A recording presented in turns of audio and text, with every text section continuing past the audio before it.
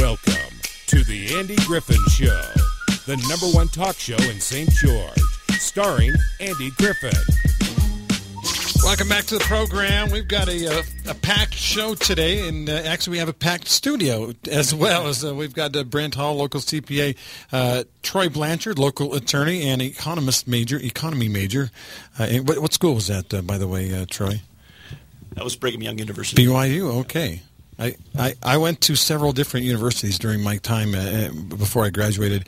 BYU was the hardest, by the way, of all the universities that I attended, but I did get a degree from Utah State University. Anyway, and Mayor John Pike is in here. We also have Neil Walter on the phone. We're talking about the kind of the motivation, what we think the motivation is for our lawmakers to even talk about restructuring the tax and raising the tax, if you will. And I know John was in line and ready to tell us a little bit about what's on his mind. Well, just to clarify a little bit for the listeners, what I think Neil was saying, the income tax in Utah by dictate of the Constitution, the state Constitution, can only be used for educational purposes. And so that's what, when Neil was talking about silo, that's what he was meaning, and I think he said that at the end. The only way that can be changed is by a constitutional amendment. And as he indicated, that's been done before. It can be done again. You know, it's just, I think, something that the legislature hasn't really wanted to mess with. But really, that's the biggest structural problem I see. As Neil said, you know, when we get our income, whether it's from me or my wife or, you know, passive income from investments, whatever it might be, we can use all of that for anything we want to in our households. That's what right. I think the state government needs to be able to do. Now, that's going to scare potentially some educational folks. They might say, oh, now they'll take our money. Well, it's not their money. If we make that change to the Constitution and we say, look, we got to have some flexibility. Doesn't mean educational funding is going to go down. As Neil also said, I don't know that we should be reducing income tax because, you know, again, especially if education is not needing is needing more money as we grow, then, you know, we got to make sure we do provide for them. But I think, you know, every area in all parts of government, just like our businesses and our households, we always need to check ourselves and say, you know, do we have a revenue problem or do we have a spending problem? And so, you know, that's a big part of this discussion as well. Yeah, and I think a lot of folks don't necessarily even understand that in their own budgets at home. You know, you could make $100,000 a year, but if you're spending $120 or $150 or whatever it might be, then you have a spending problem, and maybe that's the big issue. Troy, what do you think? I was just going to tell a quick story about how pervasive the thought is that we're having a revenue problem. So just a news article came out a few weeks ago, written in the Deseret News and on KSL. It's a very prominent article. It popped up, written by a reporter named Ashley Imlay. And the headline was, Utah needs to expand taxes on personal services to catch up with the digital age. It was a big, bold headline. And the first sentence says, Utah's income taxes have soared over the past 4 decades, while its sales taxes have declined.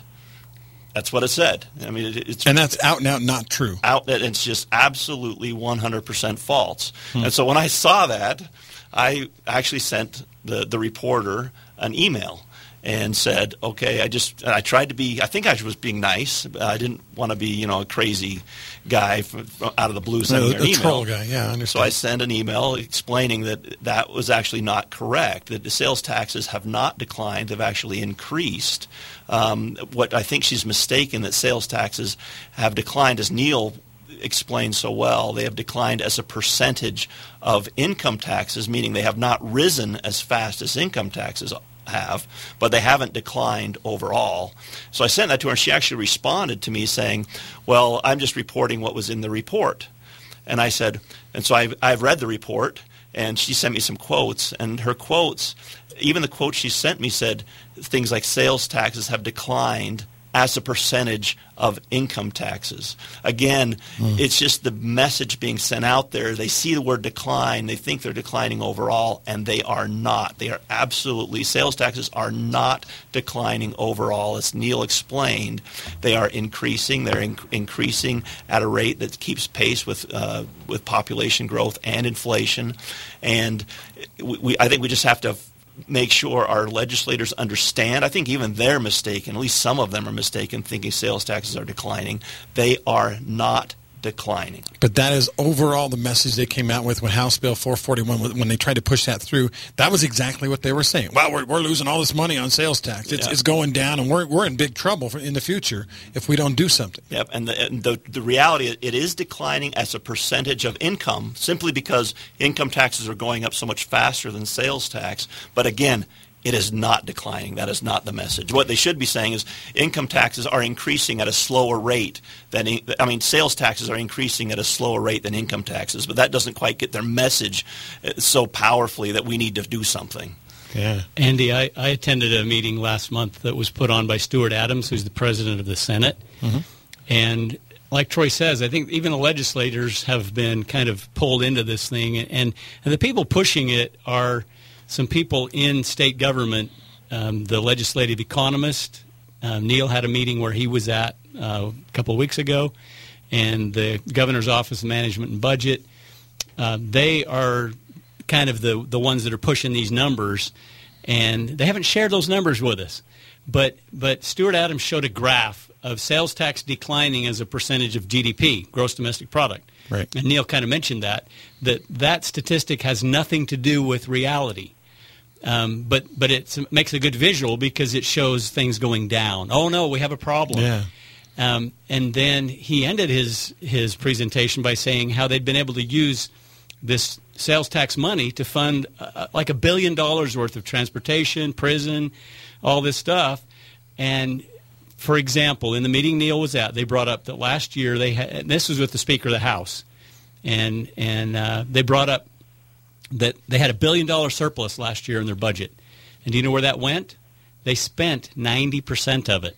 Really? According to Neil, $500,000, I think, on ongoing projects. So now that's built into the budget. $500 million. $500 million, sorry. Yeah, $500 million. Yeah, go ahead, Neil. Tell us. Well, it just, and I didn't get the exact numbers, but it was that roughly just below half went to ongoing appropriations, meaning it's money that gets spent year after year. About half went to one-time appropriations, which is usually like buildings and capital facilities and other, one-time expenses. And then about $100 million went into the state's rainy day fund. So we had $1 billion projected surplus, and we saved 10% of it. The rest of it, in one form or another, we spent. Which, gentlemen, I think we'd all agree you'd never want to spend one-time money on ongoing expenses, right? You want to save those, or use one-time money for one-time expenses, like maybe a building. But even then, you're incurring some operations and management costs. So you got to be very careful how you use a surplus. Very careful, because if you're committing it, say, to salaries, well, they're going to be there next year. So is your income, is your surplus going to be there next year? Well, you don't know. So that's not a very good way of budgeting and spending. Right. And one thing Senator Stewart talked about, too, was the state is concerned about funding Medicaid. The public voted to expand Medicaid because, I guess, to be compassionate. But the legislature understood that was going to be a big problem. And I can't understand, if they're concerned about funding Medicaid in the future, why wouldn't they save the whole $1 billion in their rainy day fund for future rather than tax us more? Yeah, good point there. But one of the things that I guess comes to my mind, guys, is how many of these state leaders are on board and pushing this, and how many of them are just kind of along for the ride and don't quite understand it all? I mean, Troy, what do you think? Is it a situation where a lot of them are just like, well, I'll take your word for it and go along with it? You're talking about our legislatures. Yes. I think part of the problem is I don't want to say anything bad about our legislators. Sure. They're good people. I know several of them, and they're trying to do the best they can, but they're not full-time legislators. This isn't something they sit down and can study. They all have full-time jobs. It's a part-time legislature, and so it's difficult for them to really dig into the weeds. Like Neil has probably done more work on this than I'll bet any of the legislators. If you look at all the numbers and graphs he's produced, and they just don't have time, I think, to dig into it. So they are very reliant on the governor's office. And I think, and I'm not sure I've figured out the motivation for the governor's office. That was my next question. But I think that's where the push is coming from. Is it's coming from the governor's office, and I'm not sure I fully grasp what the we've talked about some of the structural issues and things like that, but the question is, why are they going about it this way and not a more direct approach to solving the problem, which we talked about? This is the constitutional issues, the fact that they've got a surplus in income tax and running possibly a deficit in their general fund. Why aren't they addressing it more directly? This seems like a kind of a smoke and mirrors approach to really we want to solve the problem, the structural problem, by cutting income tax rather than freeing up income tax. They're going to cut income tax and raise sales tax. It just seems to be a kind of a sloppy solution. One of the other things that surprised me too was the governor was behind it. We knew that. The Salt Lake Chamber of Commerce actually came out behind House Bill 441 and ultimately this tax raise or tax reform. That surprised me a lot. Well, I think that they're seeing it as a stabilization mechanism, and a control issue, honestly, from what I've observed. And I, if they could prove that to us, if they, the numbers just don't seem to show that. As Troy just said, there might be some structural changes that they need to make, but I think by broadening, as they were using the terms, broadening the base, that was code for taxing services, okay? Right. Broadening the base, reducing the rate. So, if you've got all these different taxes out there and you charge more taxes, on more things, in this case services, but you reduce the rate, that you're charging on everything, then theoretically, you could have maybe a stabilization, but or keeping it level. But this was not going to keep it level. No. Everything that we saw, it was going to be a significant increase in taxes. And again, you get into what concerns me a lot as a mayor and as a business person is, what does it do to our businesses? And what does it do to each city? Every city's different. And so to basically say, well, we're just across the board going to, have taxes on services and decrease rates. Well, maybe even cities, their budgets would be affected by that. Maybe some would increase a lot. Maybe others would decrease a lot. In fact, we had some projections in St. George that showed that we could possibly lose, up to $7 million a year. In sales tax revenues, depending on how they did all this. But again, it's hard to project that because we didn't really know exactly at the time what they were going to do. Yeah. Well, John, Dean Cox, commissioner, was on the Andy show a couple of weeks ago, and he mentioned 40% of sales tax revenue comes from people. I don't know if that includes snowbirds, but people who are not full-time residents. Right. And so if you lower the rate, you just lose that money that sales revenue would have come in. That's the same thing with the city. And there's just so many issues here, we can't cover them all, but I've talked to all the local legislators, encourage the public to call and talk to them. Travis Segmiller has been leading the fight against this, and I know Walt Brooks listened, and he's basically not following the Kool-Aid anymore. And Lowry Snow has been, really good to seek information. Yeah. Don Ipson says this isn't going anywhere. So I think our local legislators are pretty good, except they do need to hear from the public so they have leverage to tell their leadership. It's been the leadership pushing it. And so I'll just say one concern I think we all have is that the House Bill 441 that frankly was very close to passing was so terrible that we've kind of lost a little bit of trust. That even the Tax Foundation came out with a report, which was interesting, and that now they're citing as kind of a guideline of why they need to expand the sales tax base and tax some services. Even that report goes on to say that House Bill 441 was terrible. It doesn't use those exact words, but it says House Bill 4. It goes on to say that taxing business input, which basically is a double, triple, quadruple tax on businesses as they tax every single input, which is what House Bill 441 did, that is a terrible idea. And it goes on for pages explaining why it's such a terrible idea. And then it goes on to say that House Bill 441, 3/4 of the taxes were on the very thing we don't want to tax, which is business inputs. And so House Bill 441 was so bad that now I realize they've scrapped it, and so they're not going with that approach. But you kind of lose a little bit of trust now when they're coming back at a second bite of the apple when they were so close to doing something that these independent studies have said was terrible.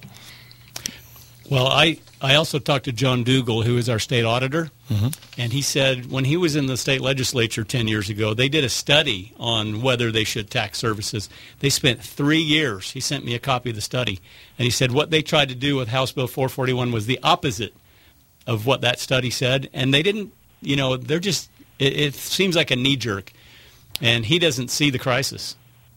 And that's kind of what we're getting at here is, my question was going to be, well, what is the answer to the problem? But I think right now, what we're kind of arriving at is there's not a problem right now.